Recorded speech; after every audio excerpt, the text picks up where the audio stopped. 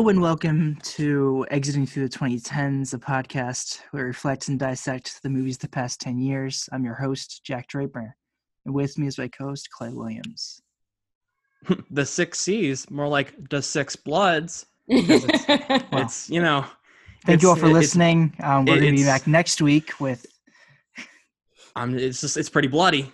And honestly, I did get some Kill Bill vibes. Where it's like, you got like they all got their thing, you got a team. Oh, I see what you're saying. It's like the list. It's just like there's like list, 6 different personalities. But we only see one of the, we've only seen 2 of the C's. And I think. We do. Oh, yeah. Of the 6 C's? Of the 6 C's in the movie? Yeah.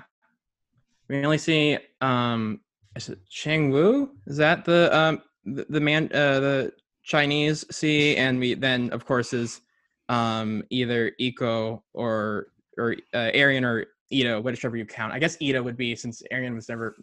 We'll get into this later. I think we should establish if we're doing character names or actor names. Yeah. That's true. But we should introduce our guest. And we were talking about pronunciations earlier before we started recording. And I completely forgot to ask you, how do you exactly pronounce your last name? My last name, we pronounce it Crucchiola. Technically, if you were guessing Crucchiola or something like that, that's actually what's really correct. But we have said Crucchiola my whole life, so that is what we go with. That's Draper. What we're going to accept. Oh, thank you. We were really confused with Draper. I know. I'm so glad you cleared that up. Clear the air. Williams. Yeah. No worries. Williams. I know. Yeah. It's just crazy last names that we all have. Uh-huh. But with us today is Jordan. I already forgot it. Jesus Christ. Jordan Crucchiola. Jordan Crucchiola. Oh my God. Yeah. JC. Thank you for coming on. Not a problem. Yeah. So just tell everyone a little bit about yourself. Just a little intro. I am a writer, a writer for Vulture, and a specialist there and elsewhere, there and on the internet, in genre and horror films. And I am the self-appointed ambassador of the reclamation of Jennifer's body. That's very important to my life and title. And I, in the context of the movie that we'll be discussing today, The Night Comes For Us, I grew up probably watching more than anything bad action movies. I grew up in a Steven Seagal house, Jean-Claude Van Damme, Dolph Lundgren. Those were the movies that my mom was most frequently picking up in the video store, and definitely one of like the sort of few movies that her and my dad were going to agree on. And I grew up with a lot of resentment for that particular kind of trash, even though I myself am a connoisseur of trash. But I have always loved action movies. And although I am, I think, best known and most on record for talking about horror, I probably watch action movies as much as I do horror, and I can just, give me something from all around the globe every day with just like skull shattering, death defying, physics confusing action cinema. Yeah, perfect. That sounds great. Yeah, something that's like well choreographed, and you can kind of disbelief as well. Yes. Yes. And it's really one of the treasures of action cinema, because you can have, there is a value to like the extremely tongue-in-cheek segment of action cinema where you have like basically your muscle movies, what really thrived in the 80s with like Sylvester Stallone and Arnold Schwarzenegger, and then into the 90s you get the sort of like American martial arts surge with Van Damme movies and like Bloodsport and The Quest and what was it, Desert Heat or Body Double? I forget the one where he plays twins. A Double Target? Or wait, no. Body Double's De Palma. We are combining 6 movies talking about this, I'm sure.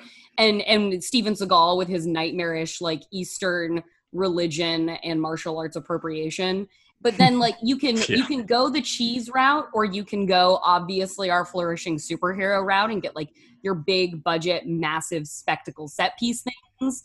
You can go into like you can combine the absurd with kind of the Marvel realm almost with the Fast series, which at this point Hobbs and Shaw was basically Fast and Furious, the Marvel edition. Like Idris Elba's character was all but Tony Stark in that movie, and like a human physics defying creation. And you can go the really stripped down sort of purist route, which you get more consistently out of Southeast Asia, in like Indonesia and out of Hong Kong and Japan, and just get the emphasis really on the pure, like Chad Stahelski is great. It's like, what if we treated every single action movie with the stunt carrying choreography of a Chad Stahelski? Well, then you get movies like you do out of Indonesia for the past 5 years. Mm-hmm. So there are so many flavors, and I feel like action cinema doesn't get sort of like the scholarly treatment that it deserves in that way. No, not at all. You mentioned trash you grew up on. What's one movie from your childhood that you still have a special place for when it comes to trash action movies? I know right off the top of my head, and it is Under Siege 2, Dark Territory, the Steven Seagal special starring a very young Katherine Heigl as she plays the niece of Seagal's character, and her parents have like just died in a terrible accident. So he is like picking her up, and they're either taking a trip on a train or they're just going from one place to another on a train. And it just so happens that the train they are on, like the Amtrak that they're on, is about to be hijacked by like stateless international terrorists led by a man who used to work for American intelligence. And they're going to hijack a satellite, like a weaponized satellite that nobody's supposed to know about, and target places throughout the world to detonate, which in the movie includes like a chemical plant in China that goes up. And so, of course, Steven Seagal has to stop this plot, and the main villain is played by, was it Eric Bogosian, who is just amazing in any context. Of recent Uncut Gems fame, but keep going back into that library and find yourself in Under Siege 2 Dark Territory, because he is always a standout. And that movie is so fucking bad, and I love it. I would say I watch it every time it's on, but it's never on. So I have just rented it digitally multiple times in my life to revisit it. It's playing in the background as we speak, actually. And yeah, I have it on as inspiration. Yeah, it's just on mute. It's on mute. Yeah, it's like how some people play The Godfather in like a museum or something. Yeah.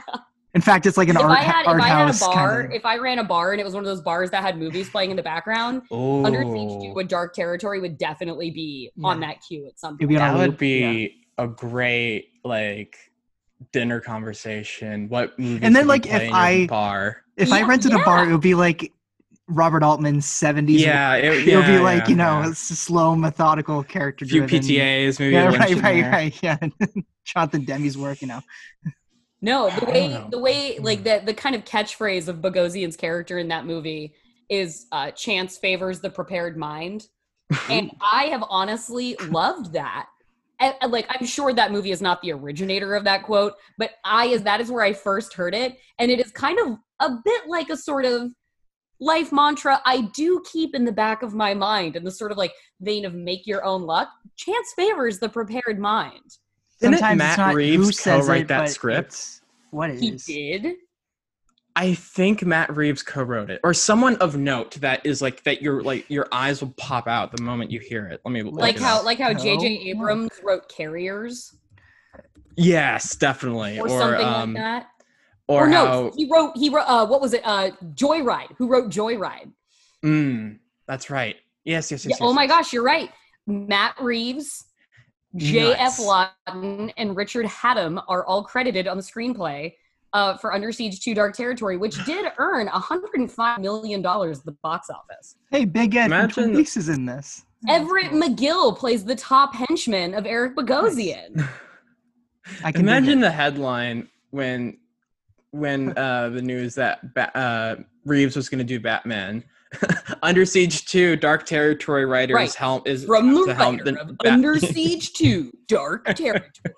Like skipping some all of those Planet of the Apes movies that were like probably one of the most successful trilogies ever, but no one cared. even though they also did well at the box office, there was like no cultural penetration from that Planet of the Apes trilogy, which is by critical consensus hailed. Like, Oh yeah, it's great. by It's all great. accounts, Matt Reeves had a triumph on his hand with all of those Planet of the Apes reboots, and just no one talked about it. It was They a triumph came under the and went radar. like a breeze. Yeah. Wow. Yeah, Don Crazy. made like, I mean, it's also like cultural, like technologically in film with performance capture is like, it's huge. Yeah. But yeah, no, just got off. Don't you track a have little him? bit, but no, Don't you have Andy Serkis in your 5? Or am I crazy? you're not crazy. I think Andy Serkis is Listen, you got Caesar Kevin Garnett in your should- 5. I don't know. You could That's go true. anywhere. You could go Me anywhere. and Jack have spreadsheets of like our we're super nerds. We have like our personal Oscars or whatever, like, and so our 5 is reference to who we would nominate in each given year. Got it. And I mean, even if that was yeah. like a list of top 5 babes, Andy Serkis is also surprisingly hot. So he is, he can be And a Kevin variety Garnett. of top 5s. I can't wait to see what he does with Venom. I just don't even know what to expect. No, I have no idea what to expect. There's just no expectations for what he's gonna do. It's kind of nuts. But you chose The Night Comes For Us. Yes. A film I have seen once before this very podcast. Oh yeah, let's all go around I- with our experiences with it. So I saw this. I'm a big fan of the first 2 Raid films. I think a lot of people are who even consider themselves interested in action films. Mhm. They were kind of. I mean, I've always been a huge fan of action films. And I still am too. I think there is just either whether it be the trash or the high art. I think both are valid. I think both have actual artistic value because Mhm. even if like the so-called, a lot of the so-called trash is like there are actual creative decisions made and directors actually trying to achieve some kind of style Mhm. or theme. And I think that they both should be appreciated and lauded. Agreed. And so when the Raid films came out and people were talking, like when I was really getting into movies and action movies specifically, they're like, well, you got to check this out if you're really into it because it's like the new thing, it's the new deal. And I also at that point, and I'm still need to get better at foreign action films. That's something that I've been lacking quite a lot, honestly. But the Mhm. Raid films are a good introduction to that kind of Eastern action films in particular. Mhm. And it kind of showed me, hey, like, there's this whole kind of there's these whole kind of type of new movies that are being made with completely different styles of choreography, a whole bunch of new talent, films that have basically, sure, like they have American influences in, but also like influence the things you're going to see in the next 5 years. When you look at all of the Raid films, like you see anyone who talks about action films like, oh, it's like The Raid or blah blah blah, or Right. it's kinda exactly. like It's very much one of what- those touchstones. It's kind of Yes, like exactly. what Seven Samurai must have meant at the time. Like how Right. it's, Yeah. or its whole Hmm. culmination. Yeah. And so when I saw those, I'm like, great, amazing, awesome. Loved both. And then when I forget the thing with Netflix, it's hard to remember the hype around a Netflix film because they Yeah. just don't promote it that well. Yeah. Yeah. And it's very under the radar. I heard a few reviews it's connected to the Raid in some way, as in like, I don't know if I knew Iko was in this or not. I think I had an inkling. And I knew that there were some cast members who were actually in it. I knew it was Indonesian. So I'm like, okay, cool. And I heard good things. And I watched it and I was blown away. And it's surprisingly, and you would think that it would be talked about a little more because those Raid films are held in such high regard. And Yeah. there's this direct connection to those films in this, Mhm. even though it's a different director. And it's on Netflix. So you would think it would get this boom, but people in critic circles, of course, watched it, and I heard pretty much from like the people I follow for action movie opinions loved it. But you would think that it would have more of a impact, but after the first time I saw it, though, I was blown away. And like that third act is something. I mean, your jaw's just on the floor the entire time. It's truly. It has to be one of the best third acts I've ever seen in an action film, period. Like, Yeah. it's incredible because, I mean, we'll get that into that specifically, but like I tried to recommend after I saw this, like, you know, each film nerd who knows about like the foreign films or the streaming films that aren't talked about enough will always go, man, you got to watch this film. No, you got to watch that. You got to watch this. And so I would try to recommend it as much as I could. And I think, and everyone who I really talked to is just like, yeah, it's a really fucking blast. It's just a great, like, it's just a fun, great movie. Yeah. If it's the kind of action movie you want to watch that is sort of in that, obviously in that fight heavy, choreography heavy, just sort of pure pain versions of an action movie, if that's what you're into, I can't imagine it getting referred to and watching it and being like, that kind of let me down. No, I think you'd be like, oh my God, that delivered on absolutely everything that was promised. If this is your thing, this is your thing. If it is not your thing, it is not your thing. Yes, that's absolutely 100%. True. Yeah. Jack, this was your first time watching this for the podcast, though, right? This was your first time watching the film. It was, yeah. And you just watched the 2 Raid films recently for the first time. I'd seen Raid 2 recently, and the first Raid of your recommendation, I think I saw it at the gym. Yeah. God, remember gyms? Yeah. I think because I knew it was just like an adrenaline rush, so I thought, oh, this might like go well, and it was just it was weird, like movie. Like you're running on a treadmill, and it's just like, oh, yeah, it's like it's a physical experience. It's a lot of that, and I think the first Raid is, I guess, like we'll like clump them in together, but it's like I think it's still my favorite out of those because it feels the most novel. I think Clay and I disagree here. That I prefer the first Raid to the second, and of course we'll get to them at some point. There's definitely be an episode of those 2 movies. Yeah, and I think we could even combine them if we want. Yeah, we'll talk about that later. But we'll talk about it later. I've thought about that as well.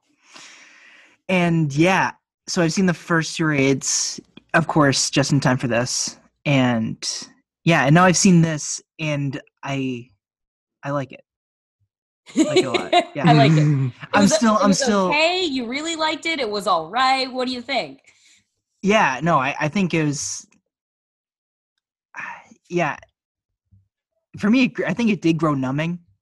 At some point, I can't tell you a time code where, but it's just like we're still going here. It felt like a party that went on a little too long. And you're like, you got to call it quits at some point. But of course, like that's its energy, and I did respond to it. I was engaged, but it's just you feel like that there's a switch that is once turned on and now it's off.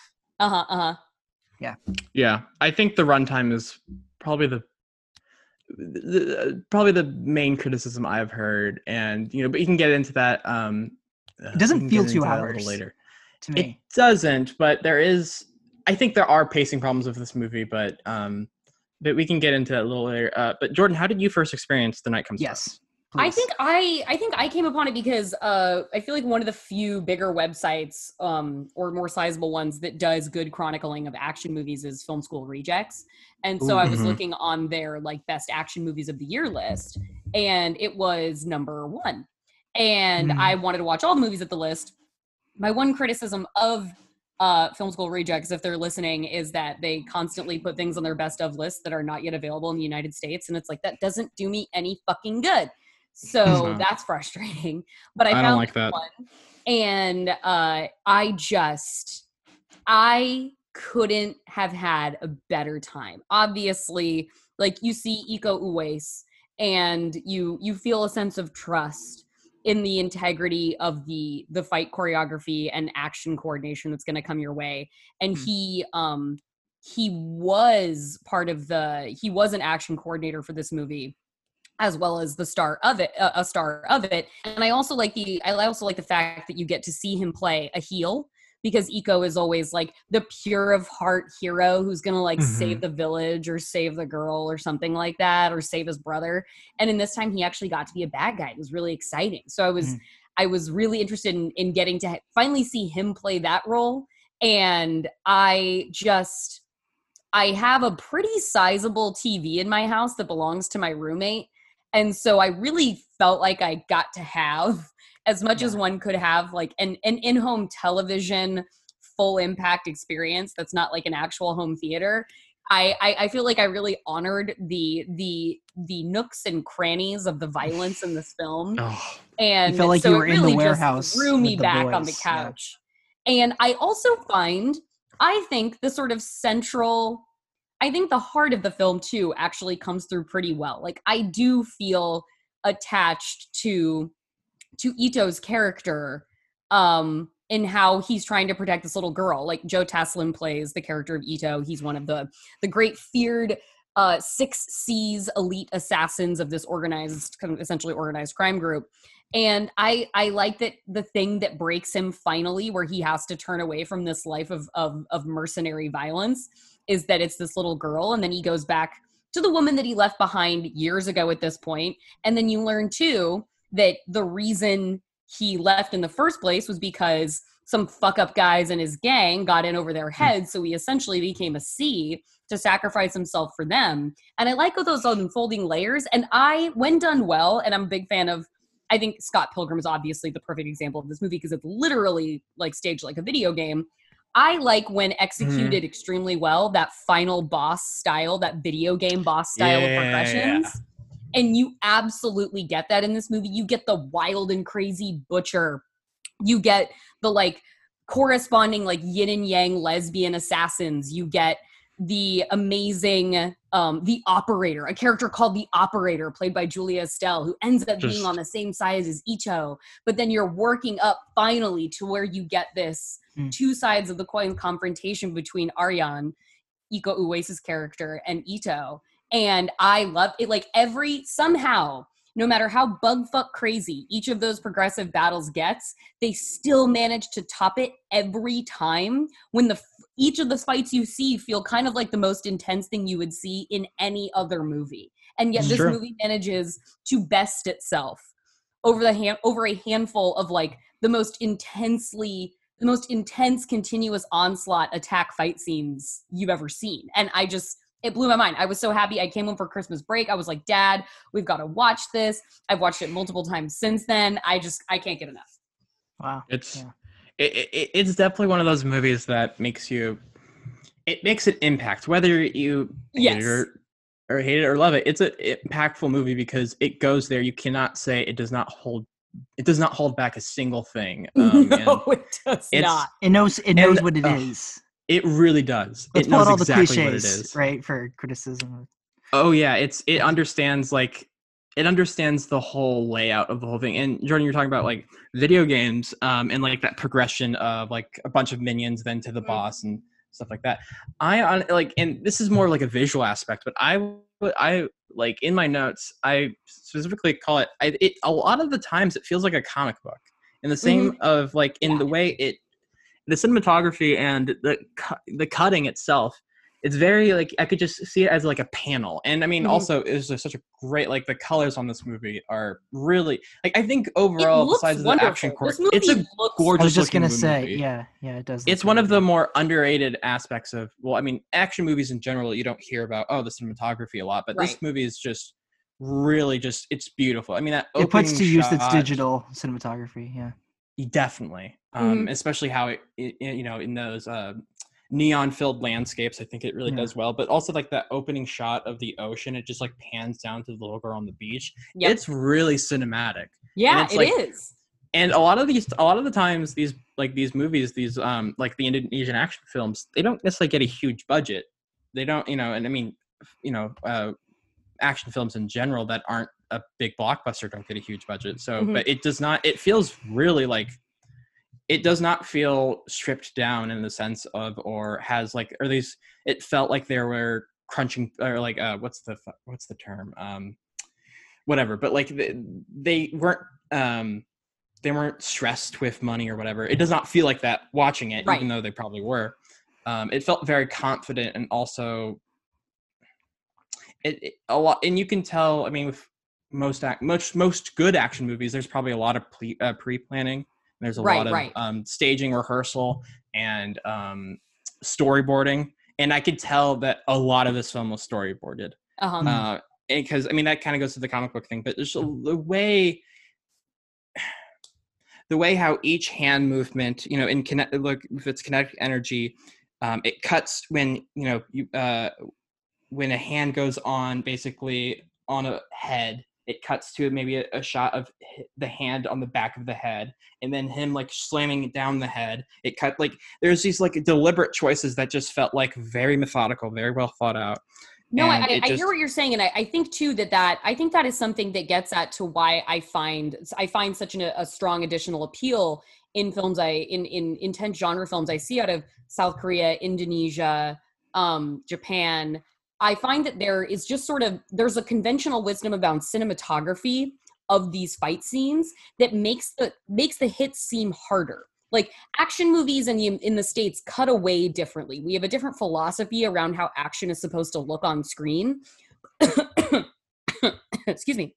But aside from the virtuoso violence that you see in The Night Comes for Us, just the way that it is shot increases the impact and weight of shot of every punch and every kick throughout the entire movie. And that's something you just don't see as consistently here unless it is something like a John Wick movie, which has become its own sort of style of action here in the United States that sets apart from the way we typically conceive of these films and is more reflective of how Southeast Asian films look and feel. It's true. I mean, you could tell there's just a huge influence that Stahelski and Leach take from those films. But also, like, I think a difference, you're talking about, like, difference between how the Americans shoot action, how, Eastern Asia countries shoot action. Contact. It shows contact. I think that's really important. A lot of times you cut away from that contact. You cut, or there's this small cut that, there's this quick cut that feels like you kind of miss the impact of that punch. Yeah. Or you don't feel like there was like actual contact to the face. Yeah. And I mean, these guys are such great professionals that they have basically mastered a way where you can hit someone and make it look like it's as hard as you could possibly hit someone, and they'll actually make contact, but it won't actually hurt, like not that much. When this movie ended, I was like, I mean, I guess most of these guys really died. Like it was over, and I was like, so all those people were the performers are no longer with us. Yeah, like man, really big ups to the ensemble performance of the fighters in this movie who gave their lives in service of The Night Comes for Us, because there's no way they came out of that in one piece. I was watching it, my dad was like, how the hell did they do that? I was like, I don't know, Dad. Maybe workplace regulations are different. Like, I just don't know how you make things look like this and have people survive. And I maybe it sounds barbaric, but the fact that that this movie makes it seem like every person's life in it is actually in jeopardy is a huge appeal for me. Yeah, right. Oh, it feels so much more investing and like exhilarating, honestly. Just kind of like it's just the beauty of this movie is you in each action set piece, every single one, you have no fucking idea what's going to come next. No, you really don't. No, like at each movement, each decision that each actor or character, I guess, makes, you just have no idea. You don't know that he's going to use a fucking a whole, like I don't know what you call it, a net of pool balls to bash someone's head in. You have no idea that's going to happen. You can predict that. It just it's very much happens. Like Jackie Chan inspired with the way that the obstacles around him are used. I found, but it's like Jackie Chan without the comedy. Yeah, it's like not funny. It's like if Jackie Chan was serious. Which is It's serious. Well, it draws to it makes we're very familiar with characters as gods because we see like characters as like literal actual gods and immortals and superheroes all the time. But something that this movie, and like drawing on the tradition of like Bruce Lee, and more Bruce Lee than Jackie Chan, because Jackie Chan did so often put himself in a sort of comic relief context.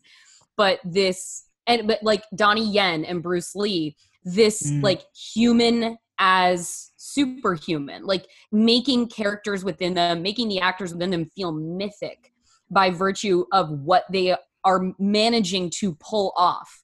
And that was something that it might have been right before we started talking, or right at the beginning of when, Clay, you referenced like Kill Bill. That was something that so resonates with me about that movie, is how mythic the bride feels.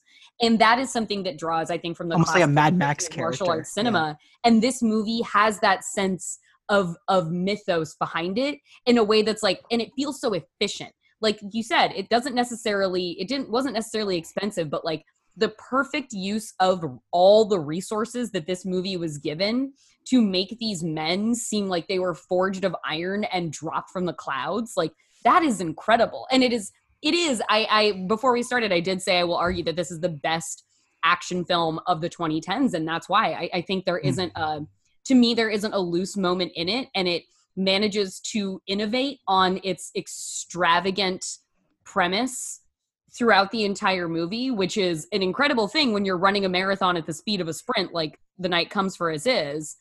And I think that's aided by the fact that Timo Tjahjanto, the director, the Indonesian gentleman who directed the movie, he also directed May the Devil Take You.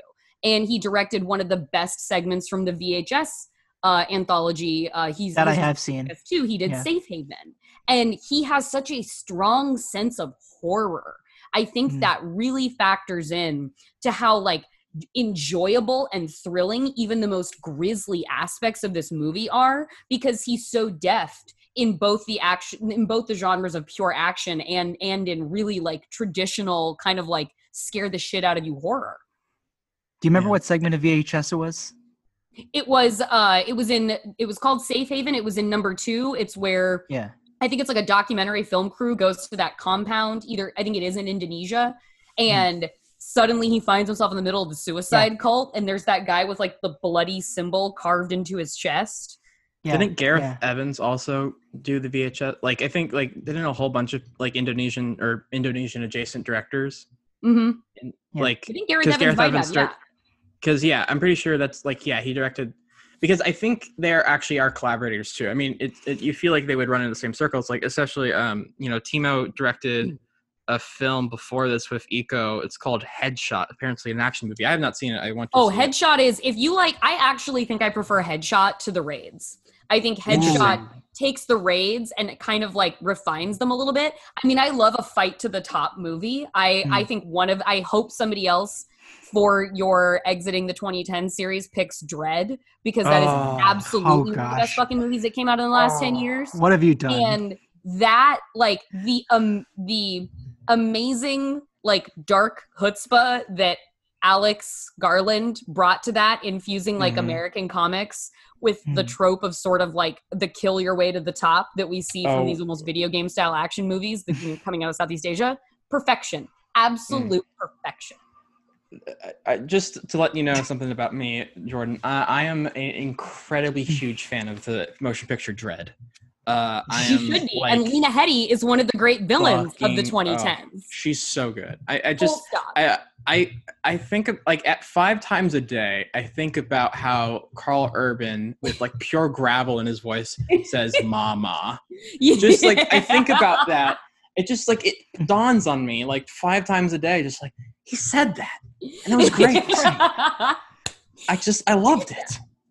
And Donald Gleason is like the weird hermit computer guru that Mama exploits and keeps us like... It's such a weird film. Oh, God, I love it. I love it. Yep. My Irish brother, Donald Gleason. It exists in this tradition. Like, these are the action movies for people who want the hard shit. And I couldn't adore them more. No, and Headshot 2 is on Netflix, I'm pretty sure. So yeah, I think, you know what? Go see I'm going to watch that tonight. Ooh. I'm gonna do. That's what I'm gonna do. Oh, hey now. I'm gonna put the hammer down. Yeah, and I will say another one too. Not to make this all about other movies, but if this is the kind of movie that you like, and I think in the way that this movie, like you said, it's like you were saying earlier, Jack, how relentless it is. It's like maybe it does have a numbing effect for some people, and that makes total sense. If you want to test your kind of endurance for that sense of a numbing effect, there's a movie on Netflix called Buy Bust that I believe is Filipino. And it takes place entirely in a labyrinthine slum over the course of one night, where a group of like narcotics agents go in to bust a gang, but the entire thing goes cattywampus, and they end up fighting not only the gang but the residents of the slum because they're tired of violence being brought to their doorstep. And it is all close quarters, like claustrophobic, just beat the shit out of people to the point of exhaustion. My God. Incredible action. By bust. By bust. Yeah. Got it. I feel like that has to be the most just like literal direct translation of its native language to English. By bust. Yeah. I mean, Like, it's simple. it went just, from an idiom surely to like just like we are not going to make this better. Like it's just you can't get much more 100% transparent. one-to-one. it's direct. It's true. It's just this is the film. By bust.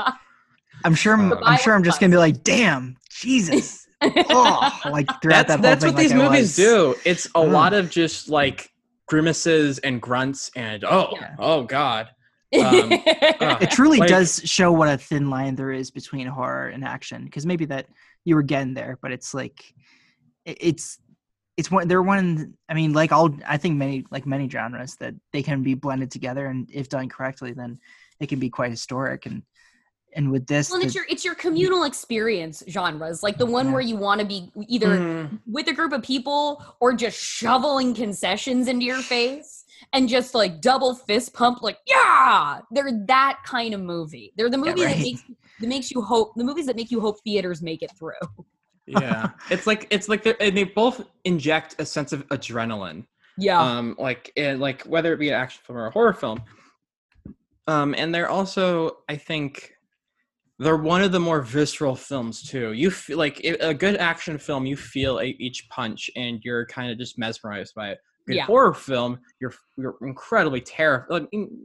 You're like terrified, or you're at least like you have your body is so tense that you can barely move. I mean, think people ask me why horror movies are my favorite movies, and it's the only movie where you are as best you can one-to-one empathizing with the lead characters on screen to the point where you are watching a movie, but some people are so made so scared by watching them that they actually can't do it. Like the idea that you could be so convinced that something fatal is going to be happening to you just because you're watching it happen to other people on a screen. It is a phenomenal thing for visual art to be able to do, is convince you that you're gonna die while you're sitting in your house because fake people in front of you are dying.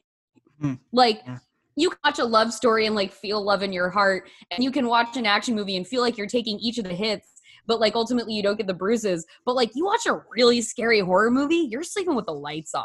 You're like, or that was the movie that like made me know I can never watch these things again. The incredible power to loop you in to what is the action happening on screen. Like that is why genre film will always have my heart. It's the concert going experience of cinema. It can show how big our empathy can grow. It can show It could show the value or like the effect you're talking about, like how it could like like how certain movies can traumatize a person. Like romantic comedies don't traumatize people. At least I hope not. But like horror films, you watch it at the wrong age. I still haven't gotten over Blue Valentine. I mean, shit. We're gonna cover some, I'm sure. Not a romantic comedy, but like you want someone, you ever talk to someone, I can't do horror films. I watched X movie when I was 5 years old and never could do it. I'm like, yeah, man, like that can really fuck you up. Like, Jack, how old were you when you watched The Shining? You always tell me this and I'm always amazed. I was 8 years old. 8 years old. Oh. Yeah, my best friend's older brother showed us what he deemed the scariest movie of all time, and that's always intriguing to an 8-year-old with that kind of title. My first movie memory of ever is Hellraiser when I was 3. Holy wow. Yeah. I remember vividly, like my parents got the VHS, and I remember so clearly watching Frank emerge from the goo and the blood and the gore in the attic and being like, whoa. Are you a functioning human being? Like, and I couldn't tell you many other things that happened when I was 3 for sure, but that definitely left an impression. I still get that weird feeling whenever I hear the main theme. Yeah. Oh, boom, boom, boom. Like when you watch like that Dr. Sleep trailer, you're probably like, I was a little I can't shaken do this right now. Yeah. A little triggered. So it's like I go a little further with Danny's experience, Danny Torrance. Well, and I think Timo has a very strong sense of that. Like, if you follow him on Twitter too, like he's a not Great hold follow. back kind of guy. Great And follow. his movies are very visceral. His movies have they have a very keen sense of how to wheedle into your brain or get under your skin. And I think incorporating that embrace of brutality and sort of audience discomfort that comes with horror, I think that's one of the things that I respond to most in The Night Comes for Us, because it has that kind of it triggers that empathy in you with the intensity of the violence that you're watching. And for me also, like in the way the great action thing that it incorporates too is that great nemesis showdown. You have like almost at a fantasy level the sort of fated rivalry between these two best friends, Ariane and Ito. And so when you see them come together in the end, I remember I was like, when are they going to do this? When are they going to finally have it out? And you see them staring across from each other in that warehouse. You're like, oh my God, it's fucking everything. Because you've seen at this point, if you're more familiar with Iko Uwais, then you know that he's going to bring it no matter what. And by that point, you're so aware of how excuse me, of how Joe Taslim is going to take it all to the next level too. You're like, oh, I'm in for it. I am in for the absolute best these two men have. And then it becomes even more of a slog than I think anybody is prepared for. Like those last exchanges of blows when they're basically just dead on their feet. You're just like, God, somebody tap out. Can you both just agree you did a great job and walk away? Oh my God. So this is going to go in another direction for a second, but have either of you seen 7 Days in Hell, the Andy Samberg I have mockumentary? actually have not. The tennis one, right? Oh yes, that's with Kit Harington No, I too. haven't seen that yet. I have heard it's one of the funniest things I've ever seen. And I bet. At the very damn, I guess this is a spoiler, but you know, it's what I was going to. One of the But they're both really exhausted by it. Yeah, they're both really exhausted by it's a 7 days of tennis tennis tournament for those that do not know, and they have celebrity confessionals throughout. And one of the celebrity confessionals just goes, and then it ended. They killed each other, and that's what I instantly thought of when we were like maybe 45 to an hour into that final fight, where it's like, my gosh, they will not stop. This is this is endless. And I guess that's a good and bad thing. True, because it's like it is like a ballet.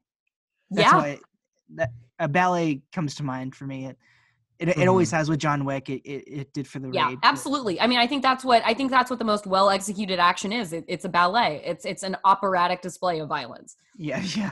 Yeah, and it's also like a show of like, it's a weird word to use when it comes to where like it's bloody mayhem, but it's grace. There's a lot of grace and athleticism in each movement, which is dance. And I think it also, it's a lot of technical skill, just like footwork and weight, knowing exactly how to place your hand on someone's arm so it doesn't break. It's heavy shit. Funny enough though, you that I actually have another thing that made that whole final fight kind of made me think of. And it's not it's not a comedy, but it's different from this film. Me and Jack watched They Live the other day. Oh yeah, this is the first time he saw it. This was like my second time. Gas and chew bubblegum. I'm a huge Carpenter stan, and I love that movie. And we were watching it. When we get to that, there's this famous fight scene with Rowdy Piper and Keith. Wow, I just forgot all of the names. He's like my favorite guy. But is it Keith David? Keith David, yeah. Thank you. God, all right, that's embarrassing. But yes, Roddy Piper and Keith David, the like famous, parking lot brawl where they just go at each other and just start wailing at each other for like. This is the one with Michael Myers for those that don't know. Yes, this is the same guy. But no, it's just like, it's an exhausting fight and it just does not end. And they keep punching and punching and punching until they're dead of exhaustion. And that's what and you're talking about, Jordan, you were talking about earlier about like how these films can present some of the characters as gods or people of crazy technical skill. But some of my favorite action films also show they're really fucking tired. They're so Yes. tired. No, They've been you're fighting absolutely for right. You're absolutely 2 right. hours. They need a Yeah. nap. They're just They need a they nap. like at the end of the I day. can't do this anymore. They need to go bed. Yeah. bed. It gets sloppier. It gets, it gets slower. It gets, it feels like, again, it feels like everything that you've seen also like matters. Like it's not just, it feels like it's been in one continuous, it doesn't feel like there's been cuts or breaks, even though there it are doesn't. clear It cuts. doesn't. It feels like it's one shot, even though it's not. You just feel like it's just a continuous, they've not stopped for break. They have not stopped for lunch. They have just kept fucking Nobody stopped killing for each lunch. other. Yeah, Exactly. Nobody stopped. And you feel that when you're talking about like how numbing it is, and it can be exhausting, and that's what the great fights do. I mean, That'd be funny if they and I just really- like cut to all of them at like a Chipotle. yeah, they just like sitting down on Can those I get a benches, burrito just bowl? like, Yeah. oh, I'm so tired. All right, I guess we have to do this in a minute. Beans, no rice. Like 5 Yeah, minutes. Yeah. God. Yeah, none of But these yeah, guys it's just look outrageous. I think that's a really No. good point to No. know. No. Yeah, they'll just look they're like hot, dudes. but they're not. But Dudes no, being not guys. outrageous. Yeah. No, and I Joe think Taslim that has. as much as I truly do love superhero movies, put them in my veins. I cannot wait for Phase 4. I cried for the last full 20 minutes of Endgame. Like, just if you told me to put together like the top 5 action movies Wait. of the last decade, Endgame. I don't. Is this a new? Yeah, what not movie are you sure. talking about? Avengers Is this Endgame. like a little indie project? Yeah. It's a little movie that could hopefully Is this more a- people see it and it finds its audience. It's from IFC. That's how I know it. It's an It was IFC an movie. IFC I'm Midnight. sorry. Wait, I thought it was It from fl- Neon. Yeah. Oh, okay. It Well, played at the Lincoln Center for a few weeks, and then just. It was a Metrograph I got it. special. It was a Metrograph. Yeah. Right. Yeah. It like if I was making like my top 5 action movies of the decade, this is number 1 for me. I think Endgame is obviously in that, just for what it was able to pull off, the scope of what it was able to pull off. Not to mention it looked really fucking cool. And I'm a total stan for the A-Force moment when all the women are on the battlefield and they come together, because you know what I do when I'm in a party that's like 90% men? I gravitate toward the women as well. That's not unrealistic. It wasn't crazy for all the ladies to be in one spot. We go to the bathroom in a group. Why wouldn't we go fight bad guys in a group? That makes total sense. Get over it. And then another one would be Haywire, because Ooh. Yeah. right?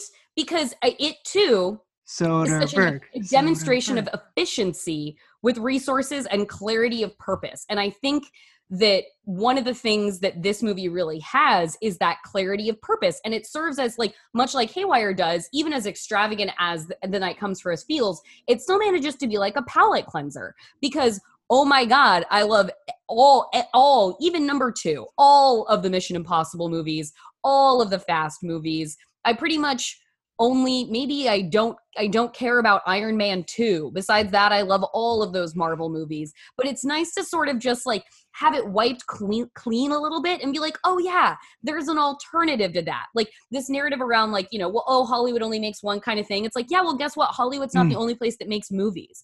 And if you want to watch insane musical action movies, you can watch Hindi and Indian films. Like you can watch Bahubali and watch a fucking 6-hour period piece brother versus brother epic with songs and musical numbers. Like all of these movies that you may not be able Crouching to find Tiger, Hidden Dragon. that studios don't make, they exist elsewhere. So go and just like cleanse that palate a little bit with a movie out of Hong Kong, do it with a movie out of South Korea, out of Indonesia. Like it's just out of Philippines. It's there waiting for you. Mm-hmm.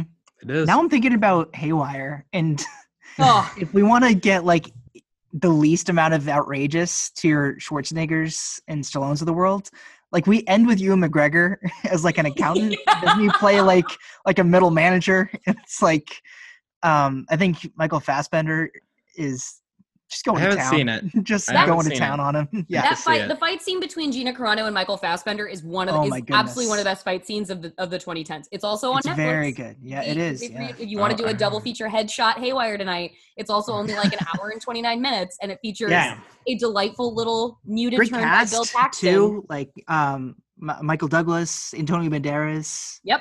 Ewan Yeah, McGregor, really Michael good. Douglas, Ewan Antonio McGregor, Banderas, yeah. Channing Tatum. Channing Tatum. Yeah. Like really good Bill cast. Paxton, Michael Fassbender. Come on. Yeah.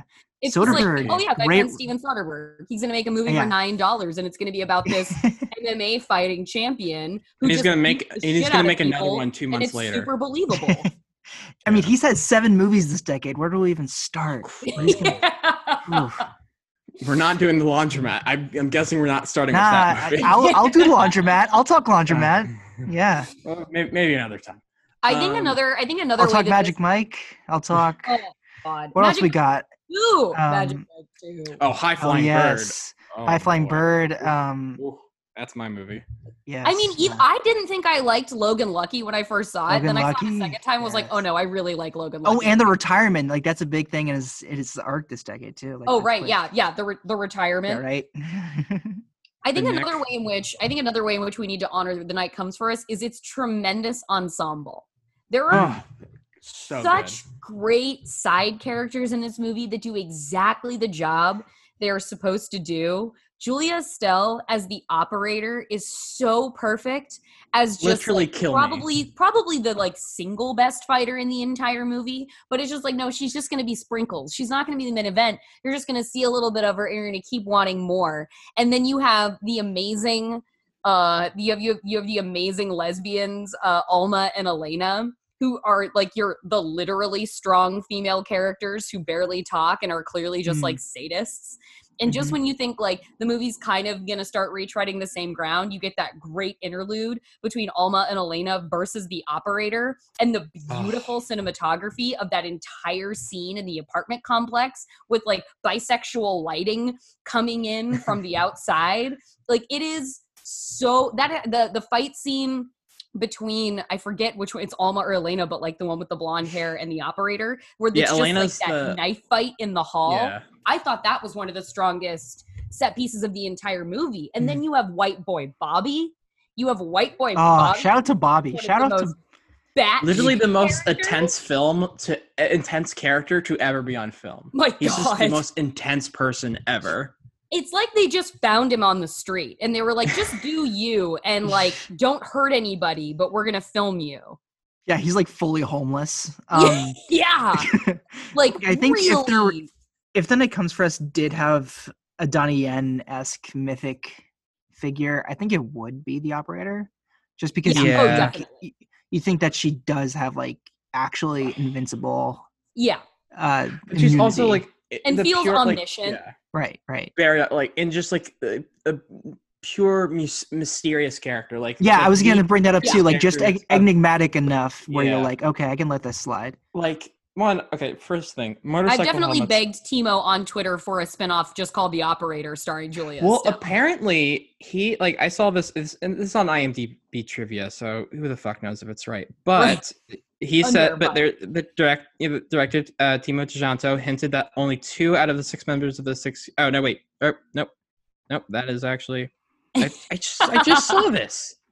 What basically what I saw was that the sequel would be with Estelle. This would be a planned trilogy, and the sequel would be with the operator hunting down the rest of the 6 Cs, because like we mentioned earlier, there's only 2 6 Cs in this whole movie. Right, yeah. You only get 2 out of the 4, so it's 1/3. There are so many more C's to cross. Yes, seriously. But yeah, no, she's great. I mean, like, motorcycle helmets are great. I think we can all agree. I mean, motorcycles, I don't know about motorcycles, so that, I don't have an opinion, but the helmets are pretty cool. No, you're absolutely correct. And when she comes out with she just kills a whole bunch of people after that just shot. What's his friend's name? I just completely forgot. Not White Boy Bobby and not Ito. Faith. Oh yeah, Faith. Oh, Fati. Yeah, Fati. he just gets like mowed down after like at the car, and he's like the car's crashed and he's lifeless, and then like a silencer just like hits one guy, and then she takes them all out. She walks out of the shadow, very cool. And you see her in this black motorcycle helmet, all leather, and then the helmet's like the visor like de-smokes or whatever, like it doesn't lift up, it just like goes clear all of a sudden, and I just like, oh, okay. It was like the most I did not know I ever. needed this until I had it.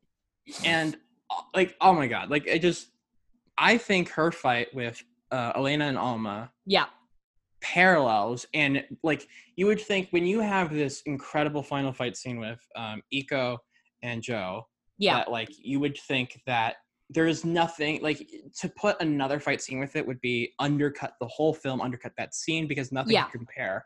I think their fight. I think those final. I think with No, I'm with you. Alma, I'm with you. the opera. I think they're. I don't know which one's better, but they're on the same level. No, I think they're And- totally on the same level. I agree. And it's just because it's also what great action films do is be inventive, be distinct, be unique, Mhm. and also be fun.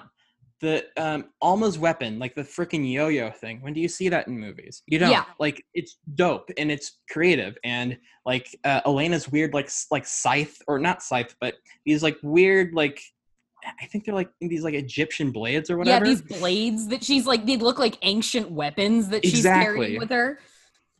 And like, and they also have distinct looks. Like, I mean, also like it another reason why I feel like it's comic booky is because it's very visual. Yeah. There's these distinct visual. I mean, also like the way it builds its own lore with the 60s, blah blah blah. That's Yeah, you know, totally. that could be seen as comic booky, but like visually, we talked about the colors, we talked about the cinematography, but each character has their own unique look. Like there's no one who looks like fucking Bobby. No, Bobby no. is, Why, like, and Crazy. the butcher. The butcher. It's very very distinct as well. I mean, like that whole it visualizes each character and makes you kind of like, oh, this is who they are. This Yeah. is their function. Yeah. You're It very also right. is great for action choreography because you can always tell who's fighting who, Yes. which is a big problem, especially in American films, with a lot of the time, I think.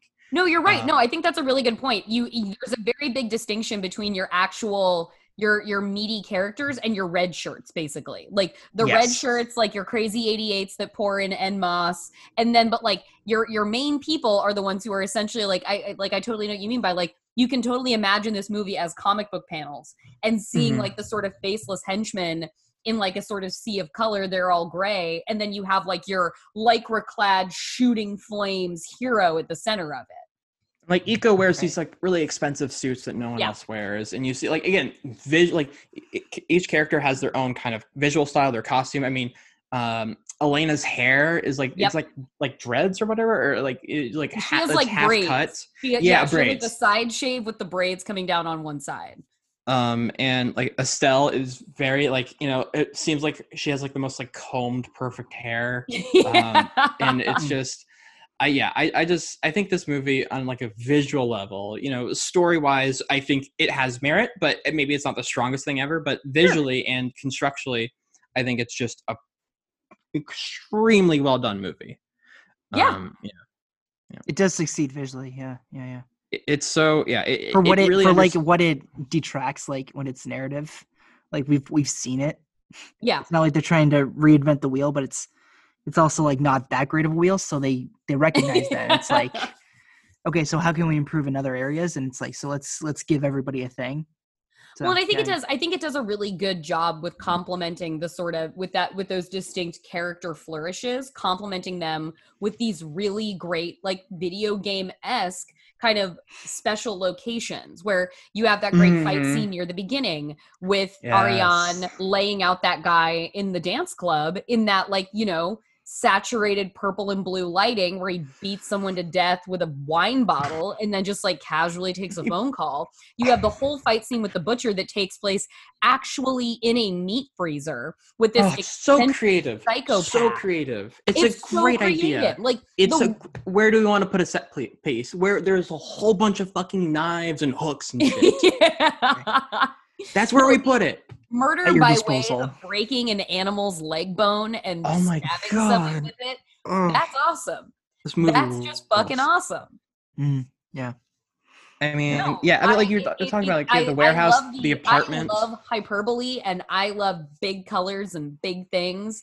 And this movie kind of, it gives me that visual deliciousness of a superhero movie in the way that I like those so much, with that commitment to like action in its most pure and foundational form, which is just people fighting each other, which is what you get in Haywire. Which Right. is Two just people want to hurt each other. Soderberghian. Yeah. I get it all in this movie. I get it all. Yeah. Without I mean, a also, and we were talking about horror films. I mean, like, I don't want to say like this is the goriest film ever made, but I kind of want to say it. I think for action, Goriest which film ever made. hews toward it isn't gory. I feel like this movie adheres more to horror rules of gore than it does action movie rules of gore. I agree. And there too, I get to have it all. I get to have both of those things that I love, because I love the blood and bone. And that is something that I will like when I'm like, you know, I go to like Netflix and I go to The Night Comes For Us. I'm like, more movies like this, because exactly I want to see more movies like that. And I'm not really going to find a parallel for it, but it's like, if you can give me something that makes me feel the complete sensorial experience that this movie does in the action vein, I'm gonna turn out for it. That was another reason why I loved one of my favorite South Korean films is I Saw the Devil, which is basically an action horror revenge movie. And that movie, it absolutely adheres to horror rules of gore, but it has the beat down commitment to action choreography and fighting that an action movie does. And so it tilts more, whereas this movie, like, I think they both walk on the split, but where this one tilts more toward action, that one tilts more toward horror. But it gets like the genre blending that I get to have between the two. Like, I think that's one thing that international cinema, you know, historically does better than American cinema is, I think from most any country, but acutely in South Korea, is that comfort of blending genre and playing sort of outside prescribed boxes. And that makes me very glad. They're more comfortable with what they're doing. Raw comes to mind for goriest movie I think I've ever seen. Oh God. Or one of them. Raw is, I mean, I think it's astonishing, but just interesting. It is. It's a beautiful, I haven't seen it. Incredible experience. I love that movie so much. Have you seen The Wailing? Yes. That is masterful. Again, South Korea, Masterful. just being like, you know what? It's going to be 2.5 hours They're long. showing us how it's It's done. going to be gorgeous. They're showing and it's us how going it's to done. be 5 genres at once, and Yeah. you're not going to be able to find anything like it anywhere else. And it's like, thank you, Jesus. Ugh. I didn't need to see some of these things. It could have been left in a storybook. Ugh. My goodness. Well, yeah, and I like it when a movie that's sort of packaged and polished for mainstream has that commitment to bloody brutality, because like you can see heinous gore in a movie like Trench 11. You can see heinous gore in, there's like that excellent series up on Bloody Disgusting called Butcher's Block that is dedicated to just the most ultra gory horror movies you can find. And like that's where that kind of stuff is supposed to live. But then you watch it in a movie like this that feels like it's meant for more of a broad mainstream appeal, but it has these elements of hardcore in it that make you go like, oh God. And it feels more shocking because it kind of feels transgressive. It feels like it's in a place it's not quite supposed to be. And I really like that. And you're addicted to those oh God moments. Oh like, God, that's what you try to seek out. Yeah. And I don't do haunted houses. I don't even do corn mazes. I don't like seasonal real life frightening attractions. My adrenaline seeking is limited to the screen. Yeah. So like, Agreed. But in that context, I do. And like, you know, with horror particularly, I feel like people find out that you like horror movies and that you encounter sometimes those people who like to go with the weird, gross litmus test. And you're like, oh, have you seen Cannibal Holocaust? It's like, yeah, I've seen exploitation movies. That's good. Have you seen a Serbian film? It's like, yes, I've seen it. It's something. It's snuff. Okay. And Also it becomes this corpses. like establishing of bona fides that is really like dick measuring and gross. When it's like, I'd rather invest my time in the things that actually combine extreme elements and are good at the same time and aren't just like Incident in a Ghost Land, which should be buried under a jail. Yeah, you feel like with like the Cannibal Holocaust of the world, like you feel like you shouldn't be watching it. Yeah. Yeah, you feel like it's like James Franco's character from Freaks and Geeks, like he would put it in like a brown paper bag and show everybody like, what are you doing? Like nobody likes this. It's just so I that's a really that's a really clear like this. Yeah, you don't like it. Yeah, it's like alcohol that clearly tastes bad, you know. But I think that's a really clear distinction to make. That some are so regarded as needing caution tape around it. Yeah. That doesn't necessarily bring it longevity. Yeah. Yeah.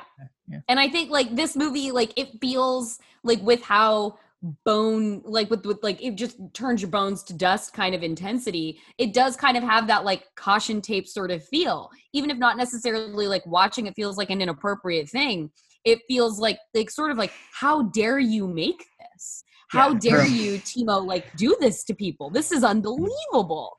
And Yeah. that's really like that's the kind of if you want to, some douches want to talk about outlaw cinema and what that does mean or doesn't mean, like doing something made by the same exact people who made the American cinema canon and are just a sort of variation on the the good old days of the 1970s. That is not transgressive, that's nostalgia. But like Mhm. this is a movie that makes me feel like it's something I've not seen before. Like Dragged Across Concrete is a piece of shit movie that is really long and self-indulgent and stars a heinous human being in Mel Gibson. You know what actually feels like interesting and new and dangerous and violent and incredibly like possessed in its own vision? This movie does. This is the kind of shit I want to watch. Not people like empathizing with police brutality and Yeah, I calling was it thinking like, of innovative action drama. Like, no, I want this action drama where this man is saving a little girl destined to fight his best friend and having the best combat scenes I've ever seen. He's essentially when we're climbing talking the about Himalayas. Yeah. When Yeah, we're talking he about is. The Himalayas and hurting the people that come in. I don't think he's trying to get to a goal, but he's just trying to get to the people who did him wrong. Yeah. Or it's Oh, not yeah. like you're trying to reach the top of a mountain, but you're like checking out the mountain. Yeah. I don't know. Surveying the mountain. You're surveying the mountain, and then there may be some victims left on the mountain. I was when we were talking about gore and stuff and how this movie, its brutality. I actually was thinking of Zahler or Zoller, however you pronounce Zoller, it. yeah. Oh, yeah. I have not seen Dragged, which is weird because you like him, which is I still find No, it and weird. I will be the first to say I'm a big fan of Bone Tomahawk and also Brawl in Cell Block 99. I think that movie really like Brawl in Cell Block 99. That's one of my favorite action movies I've seen in years. It's really good, and I think I was thinking of that specifically because that feels more that kind of gore and that kind of like that pulp of just like smashing someone's head in. It feels wrong. Yeah. Like when you watch it, it feels like you shouldn't be doing this. And that comes for us. It doesn't feel right necessarily. It's almost like when you're seeing your friend break a rule. Yeah. Yeah. But you kind of judge your friend for it too. You kind of look down on your friend for even doing it too. It affects how you respect that friend, honestly. Like, I mean, and I went to when in the press screening I was at for Cell Block 99, there were multiple times throughout the movie where different people went, "Oh my God." Yeah. Just like you really couldn't believe in some points what you were seeing and occasionally what you were hearing. You're like, True. Udo Kier is going to forcibly abort this fetus? It's a gnarly film. What? I don't like Zoller, I don't like Vaughn, and I don't like that company. I don't like those politics, but I like that movie. Tomahawk is I've not seen it in a while. It does not hold up on rewatch, but that's also like one of the goriest shit I've ever seen. Oh yeah, the split, the body split. Oh my god! I actually talked to the Foley artist who did that. Oh really? How hard was it? He said that movie was a lot of fun because it was a lot of like really sound forward violence. Just leash off. Do whatever the fuck you like. Yeah, that has to be fun. Leash off. And I know, like, I was listening to your guys's. I think it was actually the 8th grade episode, but you were referencing your Social Network episode, and you talked about Quentin Tarantino. Really writing for Social Network as one of the best movies of the decade, and that.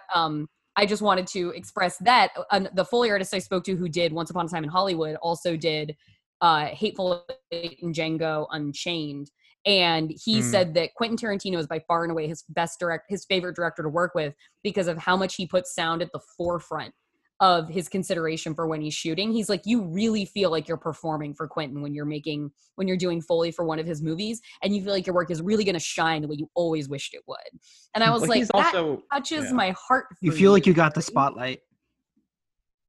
he's also one of those directors who likes to give every little like the person who does those little jobs that make the film great. He's also the kind of director who's just like, I appreciate you. I want you to do the best you can do. Yeah, meticulous. Yes, sometimes too much so, but you know, yes. that's another conversation. Also precious. I guess tied in. I mean, we could say that it's tied in a little bit because we're drawing Kill Bill comparisons. So it's not totally out of. That's true. That's true. Well, he is somebody who has such an awareness of the depth and breadth of film history that he too in movies like. That's weird. He doesn't really show it that much. Bastards, in movies like Reservoir Dogs, it very much is a keen awareness of what a drama looks like and what a horror movie looks like, and in blending those elements. And that's why a lot of what he does could be criticized as too much pastiche and not enough sort of like original element. But he's so adept at blending any aspect of sort of film history into like his mixing bowl when he's making something, that those horror elements and that level of gritty transgressiveness in just sort of the visual aspect of his movies and the viscera of what's going on in a Quentin Tarantino movie. That's one of the reasons he's absolutely one of my favorite directors, and it's because I feel his movies in my guts when I watch them. Well, we're talking about genres, and Tarantino, to connect to all this, he's obsessed with genre. I mean, like Kill Bill is like it's his take on martial arts. You know, Jackie Brown, his take on blaxploitation. Django Unchained and Hateful Eight. Western, obviously. He has his like, this is Death Proof, Grindhouse films. Like, the list goes on. He's obsessed with genre, and he's obsessed with the achievements it can make, and basically what it particularly does. What is the specific outcome of using said genre to its full potential? What makes this different from another movie? Yep. And I think with The Night Comes for Us, I think there's just it. You were talking about this earlier, Jack, about how it knows what movie it's making. It's sometimes can be. I mean, I can't think of a bad time. Like, I can't see how that's ever bad. I think it's always good when you understand the material you're making, no matter how goofy or serious or whatever. Like, if you know what movie you're making, it shows. And I think this movie, like itself, shows because it understands the genre. And I think all action film, like, I think The Night Comes for Us has a clarity of purpose for sure. True. And it communicates that extremely well because we talk about how visually competent it is. Yeah. But it understands what movie it's making, and you can tell that Timo has done so much, like in his time of watching and making films, of understanding and studying action, horror, blah blah blah. And I think that's important for movies like, I mean, like a straight drama. Sure, you need to have knowledge of film and its history, but for an action film, you have to really, for you to make a good one, you got to understand the touchstones. You got to understand what you're drawing off of. You got to understand what style and what do you want your film to feel like? What do you want it to resonate with? And so watching as many action films as you can, watching it from as many different and variety of places you can, I think it shows. And the same thing with, with Tarantino and his understanding and his film historian-ish of like his personality and how he writes films. I think Timo, you can clearly tell he understands and really works towards mastering the action genre. And this film really shows it because it shows clear skill, competency, and confidence. That's another thing about this film is it's confident. You have to be confident to pull off some of these wild decisions, like just having the phone books taped to Joe before he goes into that. Like, that's you have to, this is a clear decision he made that, he didn't have to do that. There's no like actual logistic, like, it makes sense in the story. It's a good adage to the film. It's a great little, not a sprinkle, but it's a nice accent to the whole thing. Yeah. It's texture. Exactly. It's depth. And those details come from confidence. Those, like, I know what I'm doing. I know what sprinkles to add in. I know, like, I'm the fucking chef. I know what to eat, like how many sauces I'm using, what kind of, like, do I, put some wine on the pan or whatever. Like, right. again, it shows how confident he feels, and those are all. And it makes you feel like you're in safe hands. Like, oh, I know these are professionals doing the fucking best that they can do. Yeah. This well, is, by this point, by the time Timo directed May the Devil Take You on his own, he had already done Headshot as a co-director, as another one of his. I think, I don't know if they were formally credited that way, but it was one of his movies essentially as the Moe brothers that he made with the director Kimo Stamboel. I don't know how to pronounce that, unfortunately. And he had also made Killers. So like it feels I think one of the things I appreciate about this movie is that you can feel the refining that was done over the course of Killers and Headshot to get to May the Devil Take You, where it's like, oh man, I'm really glad this wasn't your first movie, because you had sharpened your knives by the time you got here. Been rough. I'm really glad that you had honed your vision and your voice by the time you got here, and a movie that was sort of bigger in scope and its sort of action ambitions. Even if it was just like in the combat framework that something like Headshot was in too, it was like, okay, I'm going to take this movie Headshot that's going to feel a little bit more like those Raid movies, and then I'm actually going to make my own thing out of it with the Night Comes for Us. And dial everything that I show in my directing choices up. Like, I'm going to show my vision. You know, I'm not going to I'm not going to conform to what I think would serve best for this movie. Or I guess not that, but like, I don't want to conform to basically the genres outside of my, like the genre I'm trying to attribute to, but I want to make my own thing. Yep. Which also is why he's confident enough to bring in bring in horror elements to this film and his direction towards it. I think it's an astounding achievement in its visual and like, you know, skill. It's skill overall. I think when I'm watching a great action film, skill comes to mind immediately, because editing also is such important for this. So you have to literally, everyone has to be skilled in their particular profession to make this movie work. Right. I don't think we need a major in action filmmaking to recognize poor action filmmaking. Like, I think that's just kind of, it's kind of, I think maybe you could say that for poor filmmaking in any department. Like, we can kind of see bad horror to love good horror all the more. No, I think that's a very good point. I think in genre, I think that is a critical kind of thing. I think it is, because it is sort of, it can be kind of written off by people as the baser elements of cinema, as the sort of carnal desires aspects of cinema, maybe the sort of like cheap thrills aspects of cinema. If you watch bad horror, you really understand what good horror is capable of achieving. If you watch bad action movies, you really understand what really good action movies have achieved. I think that I think you're right in that it is especially sort of a useful foil to be able to set against one another in genre film, to sort of to know the difference between good and bad and really appreciate it. And you can tell where people fucked up. In like a bad action film and a bad horror film, you could tell, oh, the editor really fucked up here. Oh, the continuity person really fucked up here. Oh, the costume person really fucked, because everything is intensified, because, you know, it's in movement. Everything is in movement. Like, it's much harder to really keep everything in place. It's a lot of balls in the air, so to speak.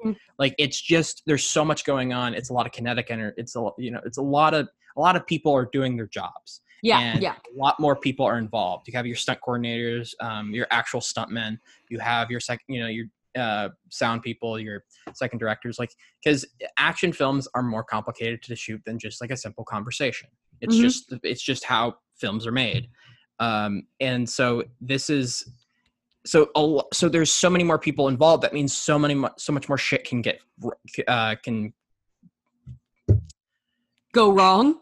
Yes, that's what I was trying. Yes, go wrong. Like, yeah, it's just, there's so much. If the more people you trust, the more chance you have at someone really fucking up their job. Well, and I think a movie that I have to put in this conversation for the good side of it. I think Birds of Prey. Birds of Prey is absolutely one of the best movies that came out this year, and not just because barely any movies have come out this year. This would have been one of the best movies that came out last year. And I think in a very underappreciated aspect of however this movie was talked about from like a social justice perspective or a trolling perspective, it's a really good action movie. It's The great. sequences in that film are so good. The fight scenes are excellent. It has that sense. They're Ms. Chad Stahelski creative. contributed to it. It has that sense of feeling the impacts of the hits. It has that wonderful cinematography by Matthew Libatique. Kathy Yan came in with such like a strong sense of mission with what she was going to do.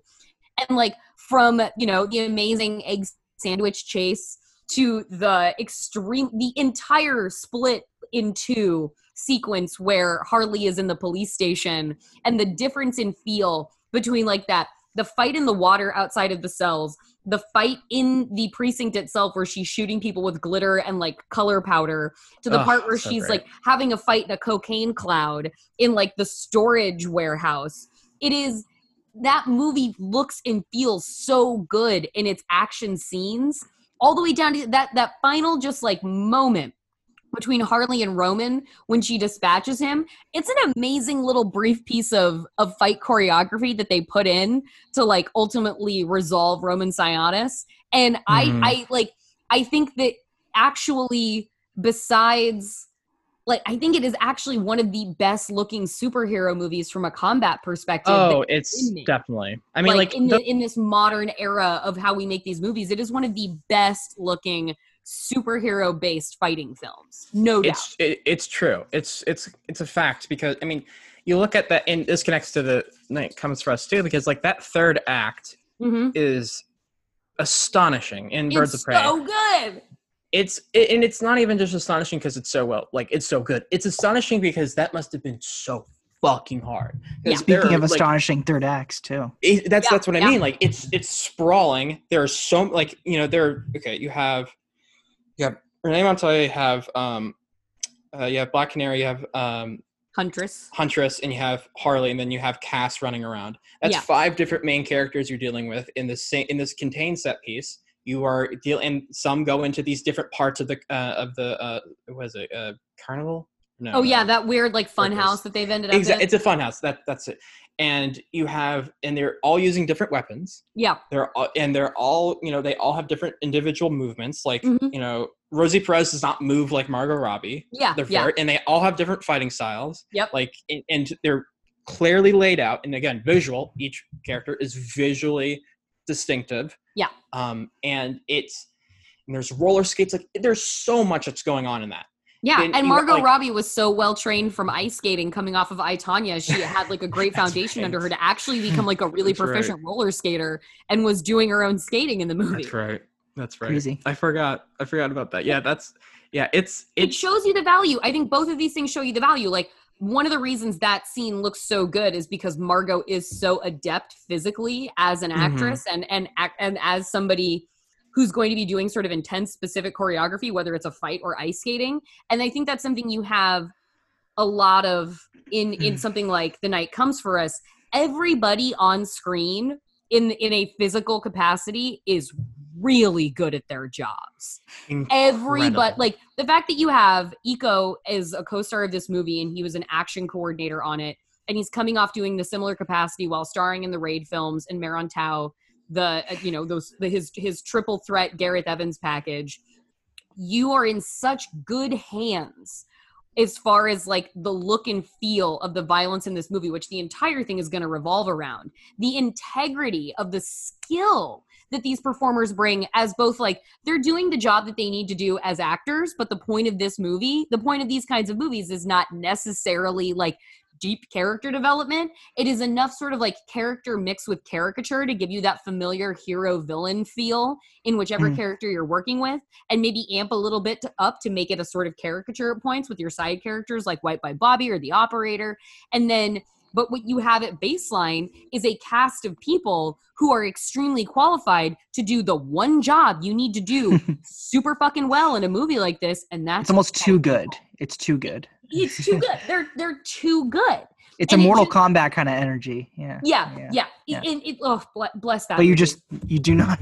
Oh no, I meant the game. It's a movie. That's right. Movie, game, both. Love it. I wasn't alive. Yeah, that's right. I forgot about that. So yeah, I mean, it feels like you don't have like a controller with you, Hmm. but you still feel like you still feel like you have a controller even though you don't. You're involved. You're It's involved. like Yeah, it is you like do sitting and watching. It's have like some sitting kind and of watching your friends participation, who are yeah. really good at video games play video games. It's true. It's super that. like they're pulling off combos. I'm like, I don't know. Yeah, you're like, How did you do can't- what? I tried the yeah, same like thing. my thumbs don't move that way. like How the, did you the do joystick? that? just I now? thought I timed it right, but you timed it. Okay. Yeah, accessing combos you didn't know were physically possible with the movements of your own hands. And I think, now that I'm really thinking about that, it's really sticking with me. Like, and that's why the John Wick movies are so good too, and as well as the Matrix films. Well, they look good. I will not defend 2 or 3, but I will. the John You Wick will. looks I so will. good because Keanu is so good at his job. That's the thing. Because Yeah. he is in the driver's seat. He is doing those stunts. He is doing this work. And that is what these movies revolve around, the authenticity of these central performances to do all the jobs they are asked to do. And considering the physical aspect of these jobs, it's incredible. But it's not just like that's not just like they're good at stunt work. They're good at acting because that's Yep. acting. Yeah. Let's be like people will tell me like like if I think Keanu's performances in all 3 John Wick films are actually incredible, and they're like, wait, what do you mean? I don't think he delivers the dialogue all that well. They Like, are. but they're incredible You because care so he's much about John Wick because It's Keanu true. is giving a great performance. It's true. My but he's thesis also about just, Keanu has always been that Bill and Ted really hurt him in how seriously the public he perceives was- him. Yeah. Yeah. And I hate it. Obviously that's nobody's fault. I mean, like actors can take other roles, and it's not like they're going to be confined to one of them. Like I think My Private Idaho is like one of the best performances of the 90s, and that can't take away anything from John Wick. It's not just because he did Bill and Ted's, Which are yeah, wonderful movies. Yeah. They were then and they are now when you revisit them. right.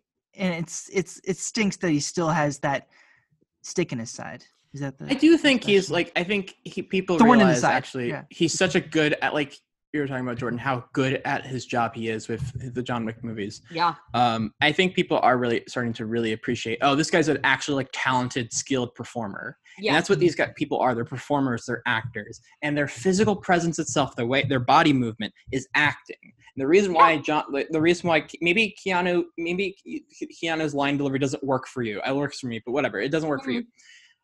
But his physical performance, as in how he moves, his action, not even just the action, just his general, like how he understands his character, how he walks when he's tired, how he just his overall performance.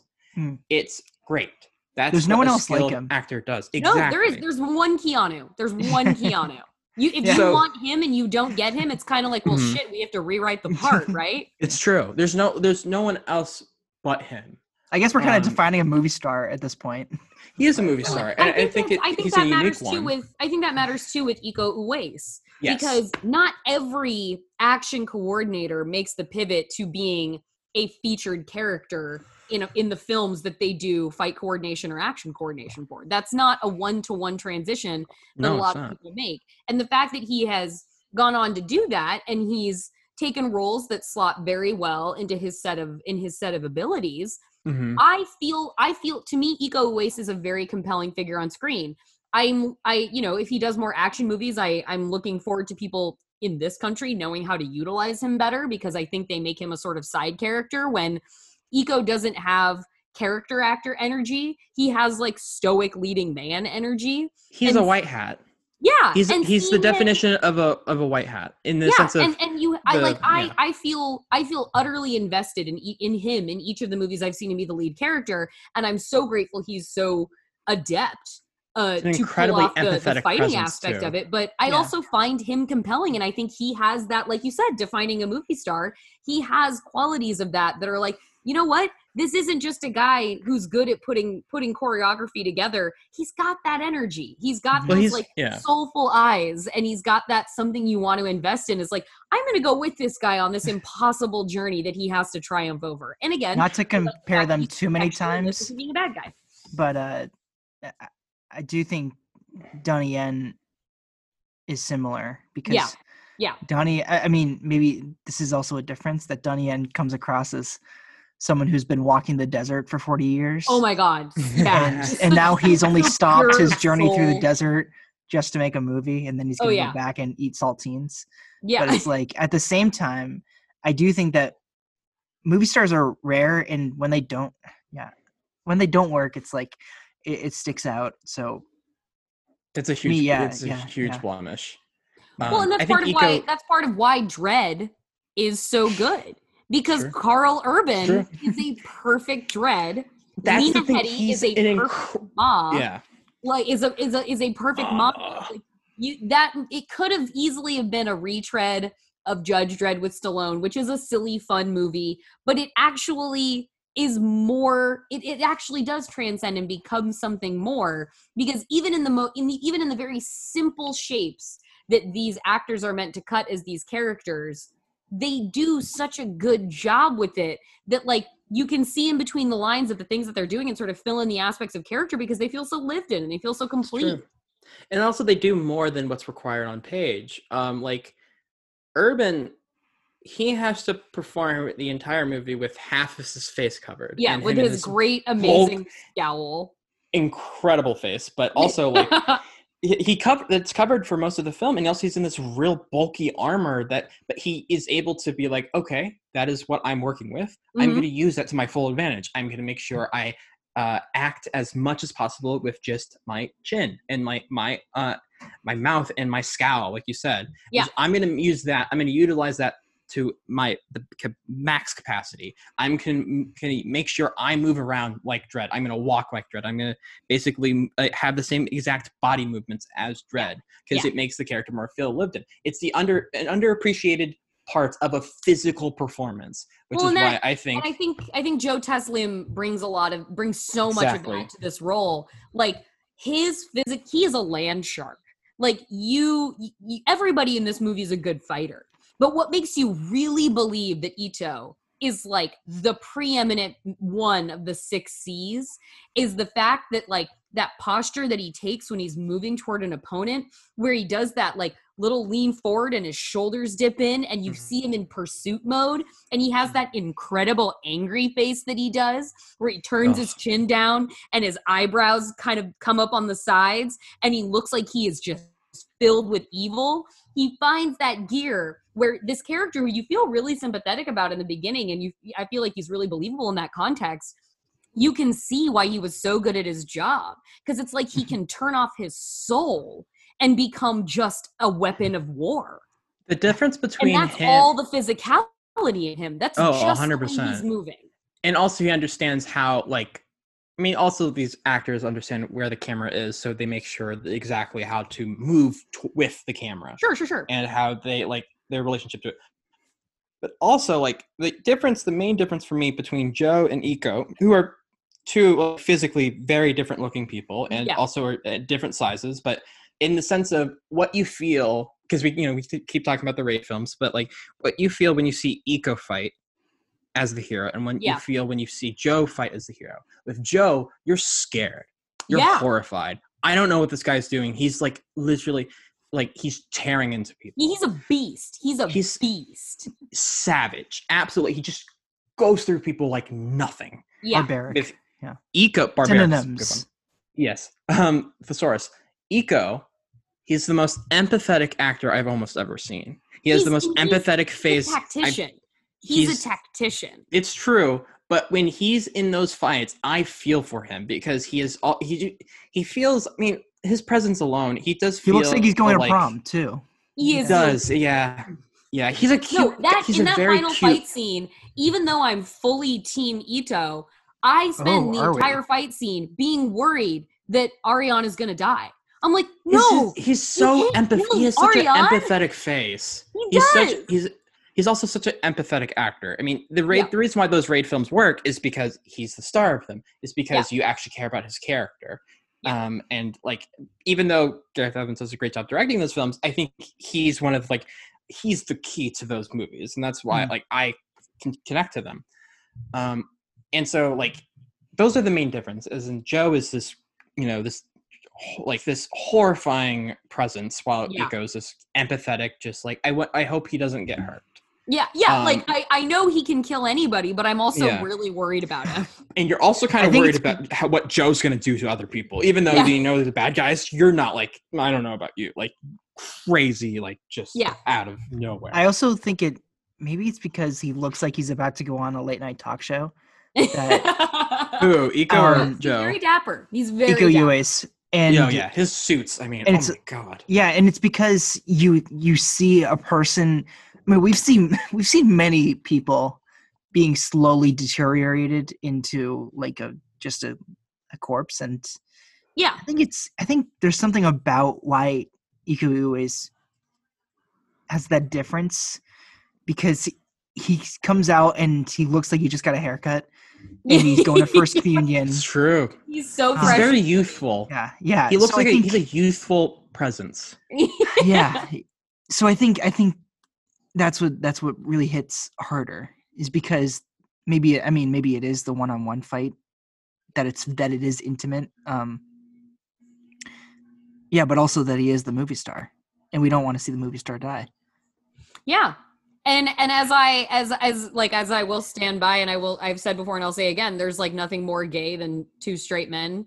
And so like the end of this movie, it's the culmination of their own kind of love story. Like, it wouldn't be so torturous if they didn't mean so much to each other. And they were the leaders of this gang together because they were clearly so superior to everybody around them that like power gravitated toward power, and they were one another's complements in a way that nobody else could really understand them because nobody else was as good as them. And so they just didn't want to kiss.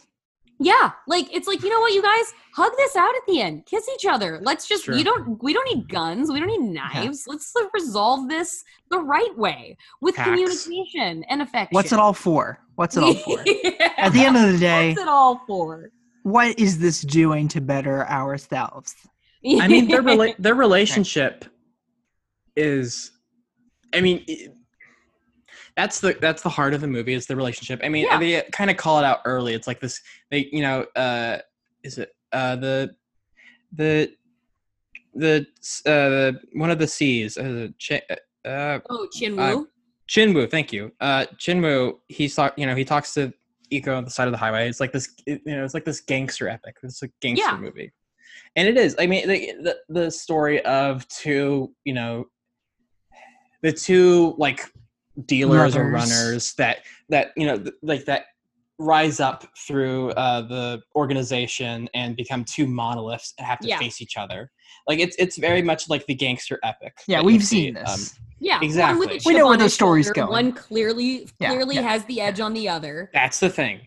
Close the book. Those roles are suited so perfectly for them. Iko is definitely the little brother, and Joe is definitely the big brother. Yeah, it's 100% little brother, big brother. It is, and I love how Timo understands Iko is so perfect at playing the chip on his shoulder. He acted like, you can tell that he's actively trying to prove something, and that attributes everything to his character. He's trying to prove himself. And the physical difference between the fact that Joe has at least 6 inches on him too. It's such a great physical dichotomy between the two of them when they're in the same frame. You just care about height. Go like puffing up, and you see him looking up, and there's a physical manifestation of the inequality between the two of them that Ariane compensates with by being so dedicated and fierce, because he knows he has to be to make up for the natural limitations he has compared to Ito. He's just trying to prove himself. I mean, that's the whole thing. That's why he wants to be a C. That's what he wants. He's just like, I need to prove myself to everyone. Like, I need to make, like, that's why he worked, like, he's like the same guy who's at the gym the earliest and leaves the latest. Like, he's a grinder. He works. Like, he was trying to learn Mandarin so he could speak to Cheng-Woo in his like native language. Like you could tell that he's making the strides to become the best. And he embodies that. Iko embodies that. And same thing with Joe. He embodies like a big brother vibe, someone who's accomplished what others want, but he doesn't feel gratified, like he doesn't feel satisfied with it. And I think those, like, they really understand their characters, and they do that with their physical presence in their fight and like in their actual fighting choreography, but also as like actors in scenes of dialogue and stuff. And it's what makes the final fight scene so satisfying, because we've Exactly. seen really proficient, really good fight scenes over and over again, but you really believe the heat between these two characters. And it's just such a perfect bow to put on this experience that you've had, that it breaks down, like you said, seeing people who are tired, that it ends with this absolutely relentless run that gets to the end where it's like, yeah, and now I am just beat. And that is kind of how you feel after you've watched the movie, like you're just beat. So it feels very authentic to mirror like the empath version of what they're experiencing. It reminds And me empath of, is so important with action movies. So important. Yeah, It's like- it's what takes them to the next level. It's what what allows them to transcends the kicks and punches and leave me crying for the last 20 minutes of Avengers Endgame. Exactly. It's kind of like Vincent Hanna, Neil McNully from Heat. Oh yes. Yep. These two Yep. lovebirds are going at it for like a Yep. week now. That's exactly what it is. Come Only on. they can understand Let's just one put another. this to They're rest, each guys. other's cosmic complement. Yeah. They found their soulmates Yep. in one another. That's intimacy. It is intimacy. Yeah. 100%. The night comes for us. A movie about intimacy. Clearly, it's Hey. like Hey. and we said we Fighting couldn't. is one of the more intimate things you can do as a person. As a human being, fighting is one of the most intimate things you could possibly do. And we dished rom-coms. I mean, come on. Yeah, that's it. Yeah. I also think, I mean, we talked about all the other performances a little bit, but like, I think everyone completely understands what movie they're in. Yeah. I think, is it Julia Estelle or is it, Julia Estelle Estelle. is just so incredible. Not so- Julia Stiles. Big Oh, difference. God. Julia Stiles, also a winner. The Julia Hall of Fame. She's French. Funny enough, she's from an Indonesian French background, and I love how they incorporate that in the film. Because she just starts speaking French to Elena, who the actor you're right. is Hana Al Rashid, and she's also part French. Oh, And so that's a fun little thing that they have, is that actors are actually both like part French, and so that's why they start just speaking French randomly. Like I like that. Like, What we were saying earlier, texture, like just those little like kind of world building details that are just you respond also to like the specificity of your performers as well. and like how the characters use English as a moderator language. Like when Cheng-Woo, is it Cheng-Woo or Cheng-Woo? Cheng-Woo, he's Chinese, so he speaks Mandarin, and Iko is Indonesian. So when they're in the scene together, that's why they speak English, just because it's across the language barrier. Yeah. And just like little stuff like that, I'm like, that's it. That's you understand what you're making. You get it. You understand this is the movie you're making, that you add these little details in. It's very satisfying. Mhm. But like when in that final fight scene, or like before, when I think the operator is talking to Alma, and like they're getting ready, you know, those stances that they're they're gearing up. And like she takes off her coat, and the brilliant decision to only have one sleeve and one sleeve off is just love it. The She's just sleeves optional look. I've been watching a lot of Blade lately, so that really calls to mind for me Jessica Biel and Blade Trinity.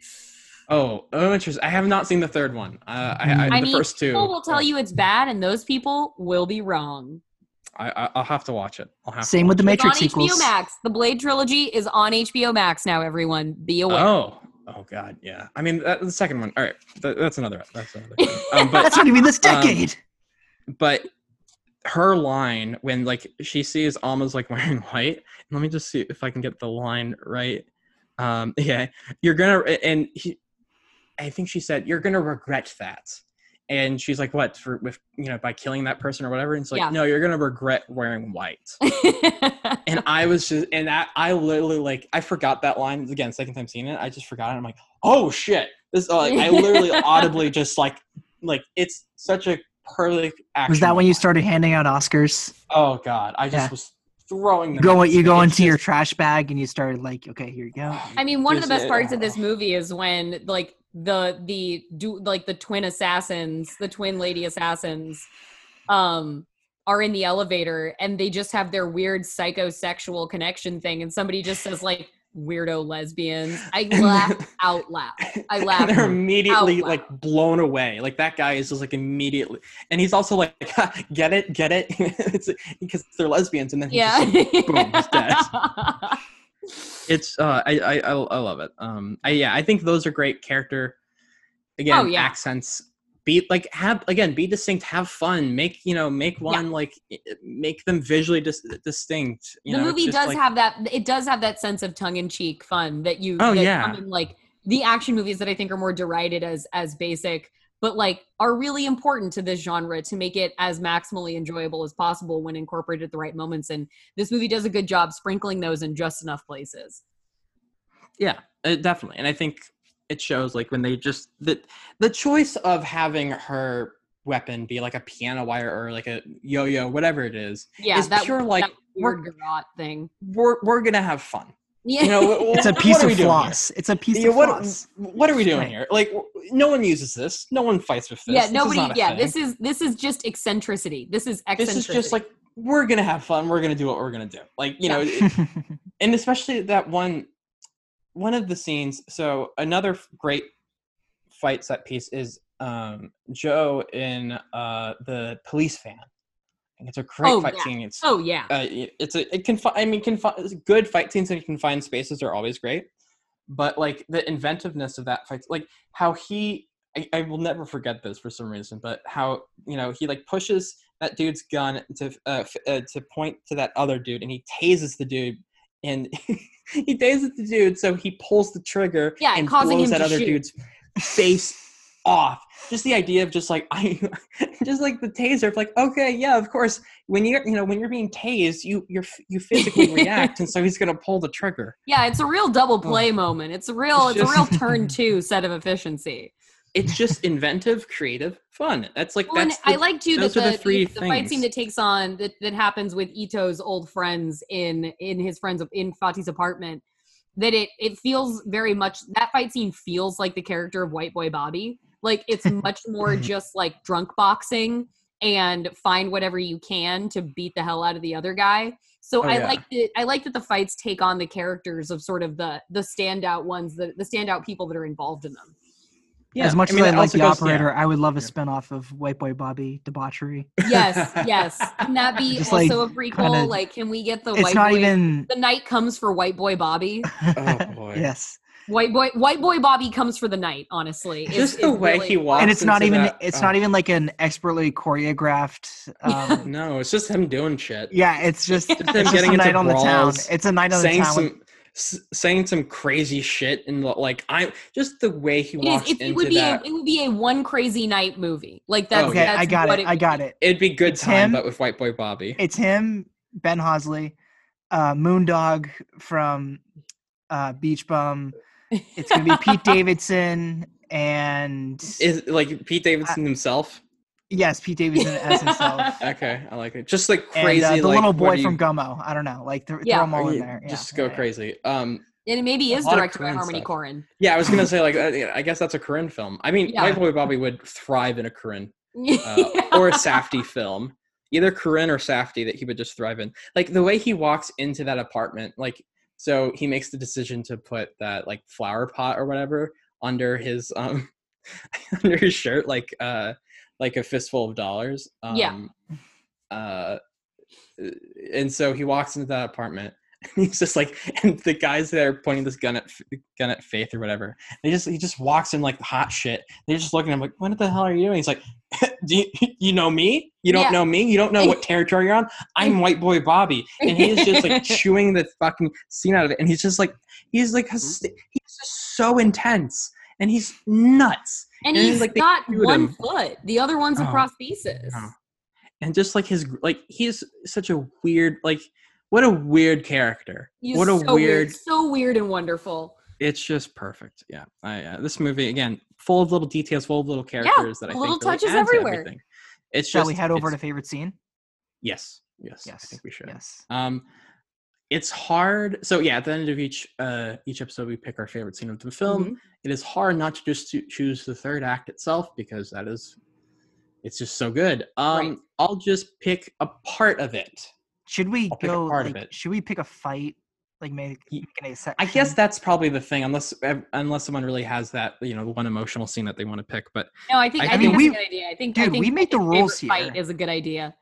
I think Yeah. that my favorite Let's just pick a favorite fight. Oh, I want to choose something with the operator, but I love a good warehouse full of goons fight. Oh yeah. I mean, big fan of that. The epic nature of it is. I was just thinking, like, I'm a big fan of when action movies at the end of each shout out to scene, the goons. By the way, shout out to the goons. Great goons. Yeah. Great 10 goons. out of 10 goons. Good Top goons. shelf goons. A+ Top goons. shelf goons. Oscar for goons. I Oscar think, category for goons. I think that should be an Oscar category. I love when at the end of it, like a huge action set piece. At the end of it, when everyone's exhausted, bodies are on the floor. Yeah. They do this wide, like they zoom out, like a lot of times, like a helicopter, like a God's eye view shot of everything you just witnessed. Yeah. It's just like a progression of all that just went through. Just like destruction. People on the floor, like, like either dead or like squirming a bit, just like an injury. Like, and everyone has the same exact injuries. It just feels like, oh, it's a nice little capper. You've seen you see the aftermath. This is what's blood left has of just been destruction. ensued. Yeah, it's the carnage. I love it. It's always it's always good. I love it when any action movie does that. But I also, and I just, when I saw that, like, I just like imagine the continuity person must have been losing their fucking mind. Like, no, the blood spatter goes here. No, wait, his appendage is over there. Fuck. Like, it just, I can't even imagine, especially because that probably took a lot of cuts and takes and stuff. Oh my God. But yeah, no, that's the inventiveness of it, him putting phone books in as shields and getting stabbed. That was pretty awesome. Using, like, all the different weapons, like him using the pool, like just him beating someone to death with an 8-ball. This movie is not very this fun. movie's not stale. That's the one thing it is. No. Oh, yeah. I mean, like, also, I wanted to bring this one quote in that we were talking about earlier before we started recording about a writer that that all three of us really enjoy, film critic Priscilla Page. Yes, and Priscilla Page, shouts out. Subscribe to her Patreon, everybody. She's so good. If you want to learn more, or you want to see amazing writing about John Wick and/or cars, please, that's her thing. But one of her Hunt for Red October too. She tweeted this out, and says, she tweeted this out a little while ago. I forget when. As far as I can tell, blood is the protagonist of Timo Tjahjanto's The Night Comes for Us. And I think that's very apt. Blood that's is very appropriate. And in that quote, that quote itself is attributed to almost every fight scene, but especially that one. I mean, the inventiveness of each. Again, it's relentless. This movie is the definition of relentless action and carnage. Oh yeah. And so just that whole set piece is great. And they invented, using the pool balls or whatever. And then when he grabs the shotgun, it keeps going. It progresses. It's fresh. It doesn't feel like they're doing the same movement or the same fighting style over and over again. It's not like the same fight, but with 5 different people. It's all different and very unique. Yes. So yeah, that's my favorite. It's also just the way it begins is so I'm always a fan of one versus many. That's always my favorite thing in action movies. It's just one guy taking down 20 people, just no problem. Completely. Yeah. Jack, Jordan, which one you guys want to? Which one of you want to go first? What do you want to do, Jack? You have one? I got mine. Yeah. All right, go. I do think the butcher shop stands out. Yeah. Amazing. I think it's just a really stark set. Yeah. First of all, and we've talked about it, how the set is used to further our main character to the person that he's trying to confront is also just it never grows old. And I thought of Fargo season 2 once we got here, because there's an incident that happened at Jesse Plemons' butcher shop as well. Oh yeah, it's I'm always gonna think of butcher shops as a little shady. Oh yeah, there's no upstanding butcher shop. I'm sorry, there's just not one. It's a front. A butcher shop is a front. it's either a front or there's something like they're doing some stuff like that. That's not pork in your sandwich. Just like it's always shady. But I also love the color. I mean, a white. We were talking about the Raid 2, and one of the more famous fight scenes is is Iko and one of these assassins in this stark white tile kitchen. Oh yeah, that's awesome. With the butcher, I mean, the butcher shop is too like a white background while you are tearing these people apart. Like, blood is everywhere, blood spattered. Like, it's very visually appealing. Like, I mean, one strong color choice as a background in a fight. And you could even make the analogy to like these goons are being treated like animals. Oh sure, yeah. So it's like there's not. I mean, they're there to be butchered. Yeah. He literally throws one on a meat hook. Oh, that's amazing. I always love it when somebody lands on a meat hook. That's always a win. Oh my god, it's like that's cinema. God, yeah. That is cinema. That is cinema. That is cinema. Martin Scorsese would approve. Would he? I don't know. He probably I don't know. I don't know his action taste. Maybe he does. But Jordan, what's your favorite fight scene? I've got to go with the operator versus Alma and Elena stretching from the apartment into the hallway. I like that it I like just the slight variation that it feels like from the rest of the movie. I like how I like the colors and how stylish it is. I love the novel weaponry that the two women are using. I love, like you said, the one versus many, the one versus two is a great dynamic. I love the fact that like she's not only vanquishing these fighters together, but she's killing one another, like each of their girlfriends. So there's like an additional sort of frenzied intensity to it. And I really, really love specifically when you get a really well executed fight scene between women.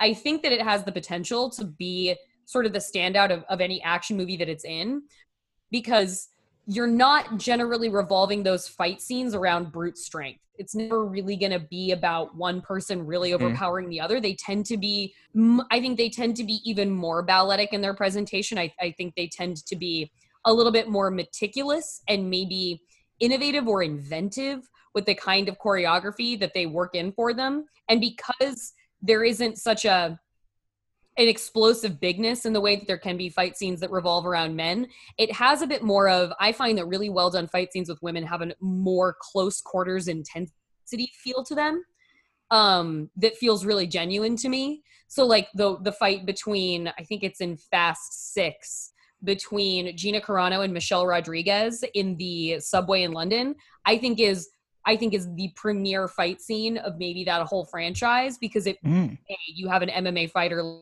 like Gina Carano, and your fight is going to look extremely real when she's mixing it up with a scrapper like Michelle Rodriguez.